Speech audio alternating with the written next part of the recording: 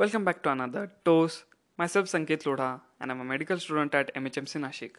So friends, as every week, I'm again back with a fresh podcast where we discuss different topics of medicine from its etiopathogenesis and how will be the patient coming to us and how we are going to investigate the condition, what modern medicine provide as a treatment and what is the scope for homeopathy. If you missed my last podcast which was on topic of pneumothorax, you can check it out on Spotify, Apple Podcast, Google Podcast, Overcast, and Radio Public by searching Sanket Lodha, where I started my journey with the pulmonology or the respiratory system. And moving forward, in few podcasts, our respiratory system is going to end, and we are going to start with the fresh and new system. So you can suggest me which system should I take next, and for any doubt, you can DM me on my Instagram handle SanketLoda101. So let's start with our today's topic, and our today's topic is cystic fibrosis. Cystic fibrosis is also called mucoviscidosis, as in this condition the secretions in the body, especially related to the pancreas, become thick and viscid. So what happens in cystic fibrosis? Basically, every secretion of the body turns to viscid and thick, and every fluid that turns to thick and viscid, which will naturally going to create some errors in our physiology, which will lead to certain problems and complications in our body. Now let us see in detail about cystic fibrosis and how it creates complications in the patient. It is an genetically acquired condition and comes under autosomal recessive pattern of inheritance. So it is an genetically acquired condition where there is defect in the long arm of chromosome number 7, which contain a gene known as CFTR gene, which is cystic fibrosis transmembrane conductance regulator gene.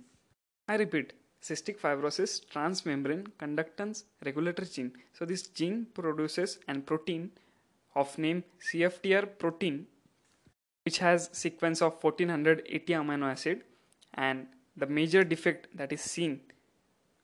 So in this gene, basically multiple defects can be detected through the DNA analysis.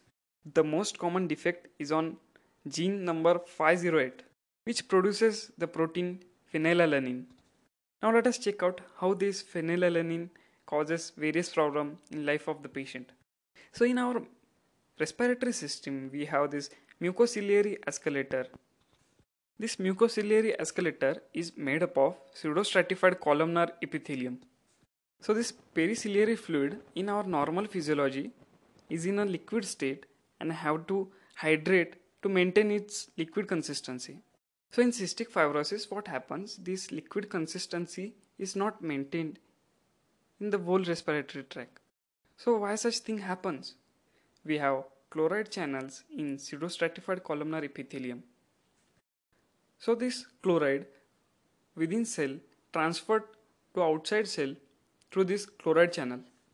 So when we see our normal physiology, where this chloride travel from inside the cell to outside along with bicarbonates and water, balancing through the sodium. But in cystic fibrosis, what happens is this chloride channel is blocked due to the CFTR gene. Hence the water is intracellular now. Outside the cell there is no water. Hence the periciliary fluid is not hydrated now, which will lead to turning viscid and thick. So this thickened periciliary fluid will block or affect the movement of cilias, that is pseudostratified columnar epithelium.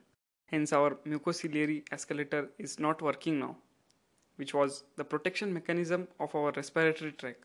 This all happened due to the blockage of the chloride channel due to the defect or the dilatation in the CFTR gene, which will lead to dehydration in the periciliary fluid. The fluid becomes thick and viscid, and hence the clearance is affected. That is the mucociliary clearance of the mucus by this pseudostratified columnar epithelium. The stagnant, viscid, thick mucus will be the home for various bacteria and lead to various secondary infections. Revising everything again, it is a defect of CFTR gene, which is genetically acquired condition and autosomal recessive pattern. which will lead to production of CFTR protein, which will block further the chloride channels of the respiratory system or the respiratory tract, where pseudostratified columnar epithelium perform its mucociliary activity, and due to the accumulation of the water, bicarbonates and chloride, it will lead to dehydration of the mucus, that is periciliary fluid. In this thick viscid mucus, the cilia cannot work efficiently, which will lead to stagnancy of the mucus and creates the background for the various bacteria to grow inside. So first time this cystic fibrosis was observed into pancreas, where it becomes shrunken, dry, or present with the cyst. So this cystic fibrosis involved in various organs of the body. We have seen about lungs. Next one comes is GIT, where pancreas is involved, which will lead to, in long run, type 2 diabetes mellitus. It also affects the liver, where in bile it causes biliary stasis and lead to biliary cirrhosis in future. So this was in brief about cystic fibrosis. I am going to elaborate everything in few minutes. Along with the thickening of the periciliary fluid, it also turns acidic, as the bicarbonates are not able to go out from the cell. They are trapped inside the cell, as this chloride pump is not working. So the environment of the periciliary fluid turns to acidic. Along with that, the mucociliary clearance is hampered. Hence, the inhaled bacteria cannot be taken out from the lung. So the commonest infection of Staphylococcus aureus and Haemophilus influenzae occurred.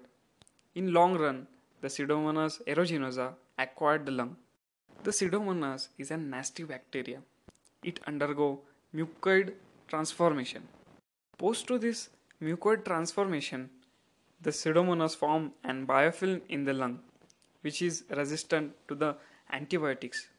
This film forms a layer in the lung where the antibiotics can't reach and lead to resistance, because the antibiotics cannot penetrate the film.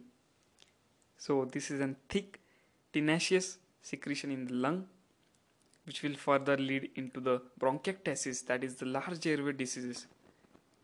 Patient present with the productive cough, and this lung airway disease cycle starts.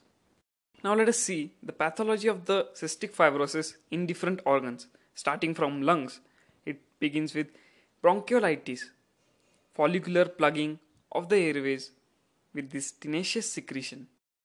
So this bronchiolitis turns to bronchitis, and in long run it turns to bronchiectasis, that is a large airway dilated area filled with pus, and lead to recurrent pneumonia. Due to the lack of medical facilities, the patient may undergo death. So this was about lower respiratory tract. What about upper respiratory tract? In upper respiratory tract, it causes recurrent sinusitis and nasal polyps, which will lead to the symptoms like nasal stuffiness. In gastrointestinal system, it affects mainly the pancreas, where the pancreatic secretion are also thick and viscid, and they are not able to come out, leading to the local damage. So it will majorly lead to exocrine insufficiency, as well as the recurrent episodes of acute and chronic pancreatitis. The size of the pancreas turning small, and the pancreas is replaced by the fibrophytic tissues. So in future, this person is going to have diabetes mellitus. Along with that, it affects the pancreatic enzymes like amylase level and lipase level. It leads to decrease in their level and leading to non-absorption of the substance and the nutrients from the food we take, leading to malabsorption syndrome and failure to thrive and to gain weight in the children. Our next organ is liver, where due to this biliary stasis, as all fluids are going to thick and viscid, ends up into the biliary cirrhosis of secondary variety, as it is caused due to the cystic fibrosis. The primary cause for the biliary cirrhosis is autoimmune, due to an antibody called as antimitochondrial antibody. So this biliary cirrhosis is presented with the features of obstructive jaundice and the prolongation of the physiological jaundice in the fetus. Also, the absence of cystic duct. The jaundice goes on deteriorating, and hence the person required the liver transplant along with the lung transplant. Our next organ involved in cystic fibrosis are esophagus and duodenum, where the glands present in the duodenum and the esophagus, known as Brunner's gland, are damaged. So these Brunner's gland are filled with mucus and not their normal secretion. Hence, they are not able to neutralize the acid coming from the stomach. That will increase the incidence of duodenal ulcers, as acid is not able to neutralize which is coming from stomach. Our next system where cystic fibrosis affect is genitourinary system, where the cervical mucus, which is thin out on the 14th day of the cycle, that is menstrual cycle, which is known as spin barkit. So this cervical mucus get thin out during the 14th day of the menstrual cycle during the ovulation, which facilitate entry of the sperm and support the fertilization. But in cystic fibrosis female, the cervical mucus is thick and tenacious, which will lead to the formation of mucus plug, and the female get conception issues or the infertility. By any chance or using artificial reproductive technique, the female undergone pregnancy, there will be the probability of 1:1 that the pregnancy will be successful or not. It depends upon the lung function report of this female. If the female is getting dyspnea on walking to washroom, so she can't be able to survive in the process of delivery and labor. Therefore, the lung function of this female is very important. So this was about female. What happened in male? In male, there is normal sexual function and ejaculation, but there is azoospermia, which will lead to infertility. The patient may also present with agenesis of vas deferens or any malformation of epididymis or not developed seminal vesicle. So because of these genetical malformations, the male patient is always infertile. If you consider a child with cystic fibrosis, it will undergo the following process, as the early obstructive airway diseases on late run which converted into the pulmonary fibrosis, and at last the lungs are shrunken. So to maintain or to avoid the harmful bacteria and the secondary infection, the tobramycin nebulization on weekly basis should be done in the children. If a teenager comes with bronchiectasis along with this purulent sputum, then there are maximum chance of cystic fibrosis in this patient. The dilated airways of the bronchiectasis can be seen and appreciated on the chest X-ray and the chest CT. Next are the clinical features with which the patient may present to us. First one is the chronic cough, which is productive and purulent, that is foul smelling and containing pus. The patient may have shortness of the breath and dyspnea on exertion. The patient may be suffering with cor pulmonale, that is right ventricular failure, due to the non-cardiogenic cause, that is cystic fibrosis. The cor pulmonale can be identified with the elevated jugular venous pressure and pedal edema.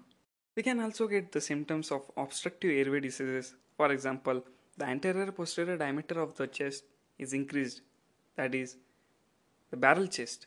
On examination, we can get the hyperresonance in the chest along with clubbing. Patient may be presented with the sudden onset respiratory deterioration, where the important cause will be pneumothorax. The patient may have massive hemoptysis with sudden hypotension and the hemodynamic compromise occurs. This is also known as purulent lung disease. In upper respiratory tract, the patient may be presented with the nasal stuffiness. In gastrointestinal tract, in just born children, we can get the abdominal distension with multiple air-filled loops in the X-ray. This can be due to the delayed passage of meconium, that is the first stool of the baby. The important causes for the delayed passage of meconium are anorectal malformation along with Hirschsprung's disease and cystic fibrosis. Physiologically, this meconium is passed within 48 hours of the delivery, but in condition of cystic fibrosis, the meconium get inspissated in the colon, which is known as meconium ileus. So here, the meconium gets dry up and solidified and get trapped. The investigation that can be done for the meconium ileus is gastrogafin enema, which is the treatment of choice which softens this stool and it can be removed easily. Along with that, we can have the syndromes like distal intestinal obstruction syndrome and rectal prolapse. The next organ involved is pancreas, where I talked about the pancreatic secretions getting solidified, which leading to decrease in the level of amylase and lipase. Decrease in level of amylase will lead to non-absorption of sugar, and decrease in the level of lipase will lead to steatorrhea as the fat is not absorbed and excreted through the feces. The patient may suffer with osmotic diarrhea and malabsorption with respect to the sugar along with steatorrhea. The newborn fetus can undergo failure to thrive and protein energy malnutrition. As the fat is not absorbed, the fat soluble vitamins like vitamin E and vitamin K are not absorbed, which will lead to hemolytic anemia due to the deficiency of vitamin E, which will lead to abnormal RBC formation known as acanthocyte. The vitamin K deficiency will inhibit the formation of gamma carboxylation of 4 clotting factors, that is 2, 7, 9 and 10, which will lead to bleeding disorders like purpura. Patient presented with liver cirrhosis will be presented with icterus, ascites and hypersplenism due to more RBCs are killed, and the development of caput medusae or the bleeding varices. This is because of uncompensated liver dysfunction. Along with that, in genitourinary system, the patient may be presented with infertility that we have discussed. The next thing that cystic fibrosis affect is sweat gland. So let us check out normal physiology first. Normally, when a person working out or going in hot summer will have the sweat which contains water and salt. If the person is working in heavy summer and lot of heat, the patient may undergo heat exhaustion or dehydration and may lead to muscle cramps due to the loss of salt. But our body physiology mechanisms work for the reabsorption this salt and chloride. For that reabsorption we have epithelial sodium channels which actively participate in the reabsorption of the salt into the body. This is known as epithelial reabsorption. But when a patient of cystic fibrosis go in hot environment and he get sweat, the loss of sodium, potassium and water will be excessive. That is, the salt loss is excessive. This excessive salt loss will lead to the activation of the RAS system, that is renin, angiotensin, aldosterone system. Basically what happening, due to this hot summer the sweat is passing, and with this sweat the loss of salt and water is taking place, which should be normally reabsorbed. As this chloride and sodium channel are not working, the epithelial reabsorption not take place. That will lead to activation of the protective mechanism of the body, that is RAS system, that is renin, angiotensin, aldosterone system, which will lead to increase in the level of aldosterone, which will lead to absorption of sodium and water from the kidney, but at the cost of potassium and hydrogen. So the potassium and hydrogen are lost into the urine and the sodium and chloride are not getting reabsorbed. So basically we are getting double loss of the electrolyte. That will lead to hypochloremic, hypokalemic, metabolic alkalosis. That is the loss of chlorine from the sweat gland and the loss of potassium from the urine and the loss of hydrogen leading to the alkalosis in the body, leading to hypochloremic, hypokalemic, metabolic alkalosis in the body. The newborn babies will be presented with the complaint of frosting of skin, that is when the water get evaporate of the sweat, the salt stick to the skin, and when the mother kisses to the child, it will lead to a salty taste in her mouth, and hence the syndrome is called as salty baby syndrome. The mother will complain that when I kiss my fetus, it tastes salty. Now let's move towards next section where we have diagnostic criteria.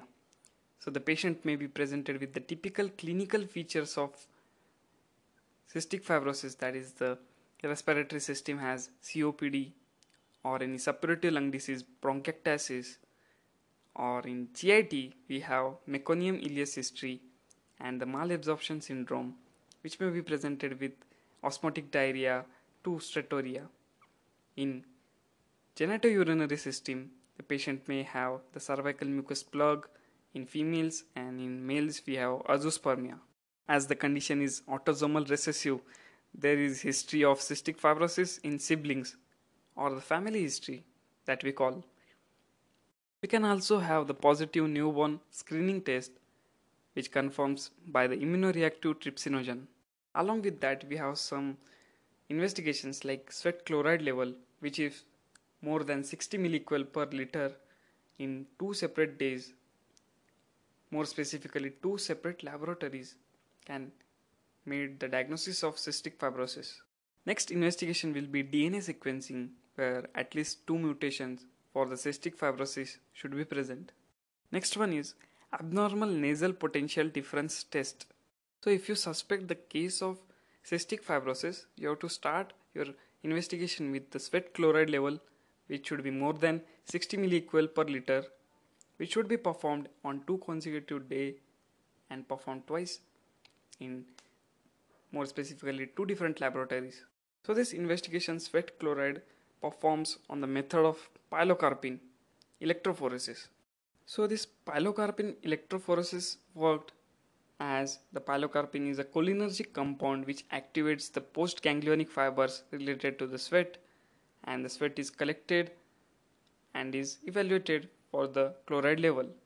But this sweat chloride test can also come false positive, that is, the patient may not be suffering with the cystic fibrosis, but it comes positive in some endocrine diseases such as anorexia nervosa, that is, person inducing vomiting and avoiding food for long days, along with Addison's disease, congenital adrenal hyperplasia, nephrogenic diabetes insipidus. Also, the patient may have false negative, that is, the patient is suffering from cystic fibrosis but he is getting negative result. It can be happen in malnutrition and edema. As stated earlier, the sweat chloride level should be more than 60 milliequal per liter on 2 separate readings. But what happens if we get equivocal reporting, that is, we get 2 reports with 150 and 165? So we are getting 2 opposite poles. The case is non-confirmatory. Here we have to perform the transepithelial nasal potential difference test. That will be the confirmatory for cystic fibrosis. Also, we can perform the DNA testing, where at least 2 mutations should be present.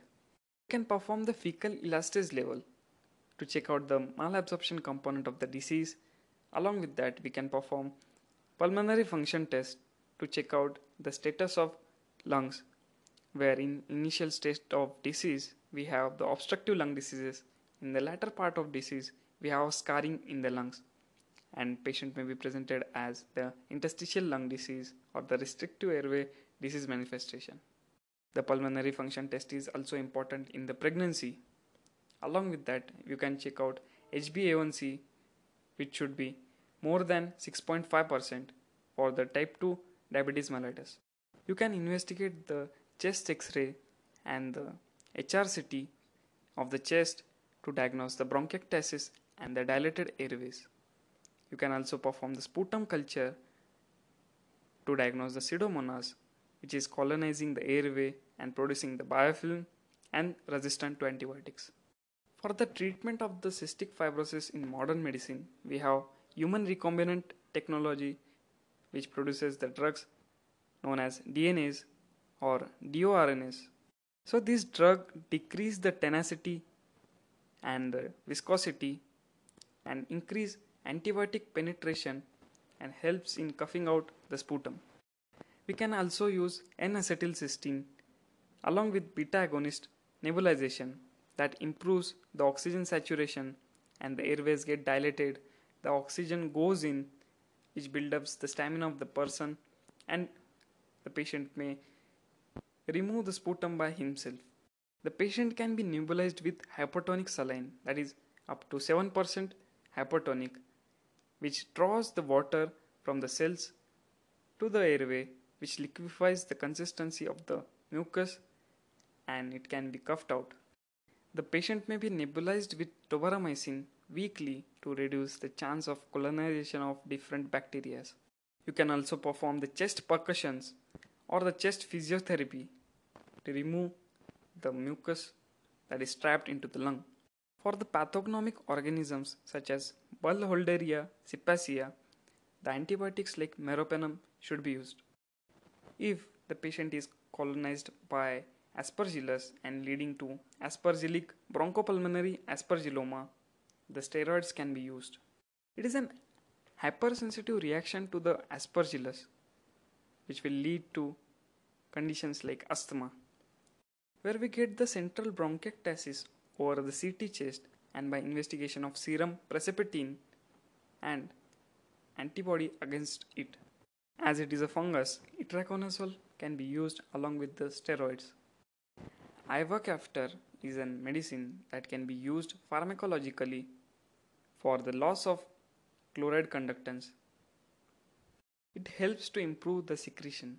So, the Ivacaftor given orally 150 mg PD, that is twice a day, which improves the chloride conductance and reduces the pulmonary exacerbation. The best advice is prenatal diagnosis, that is diagnosis before birth, that can be diagnosed with the chorionic villi sampling or amniocentesis. As the disease has high mortality rate, it is advised to take the tobramycin nebulization on weekly basis to avoid the colonization with the bacteria. So this was about the modern medicine treatment for cystic fibrosis. On approach in homeopathy, I may suggest the use of bryonia. As we have dryness in the mucous membrane and everywhere the dryness is seen, it was my idea to use bryonia. But the best medicine should be the constitutional and the individualized remedy. As it is a genetical condition, so we have to take care a lot as it has high mortality rate. So we have to take the treatment properly. So friends, this ends my talk. If you like the talk, do share to your friends and colleagues. For any kind of doubt, you can DM me at my Instagram handle sanketloda101. Thank you for your patient hearing. Until next time, peace out.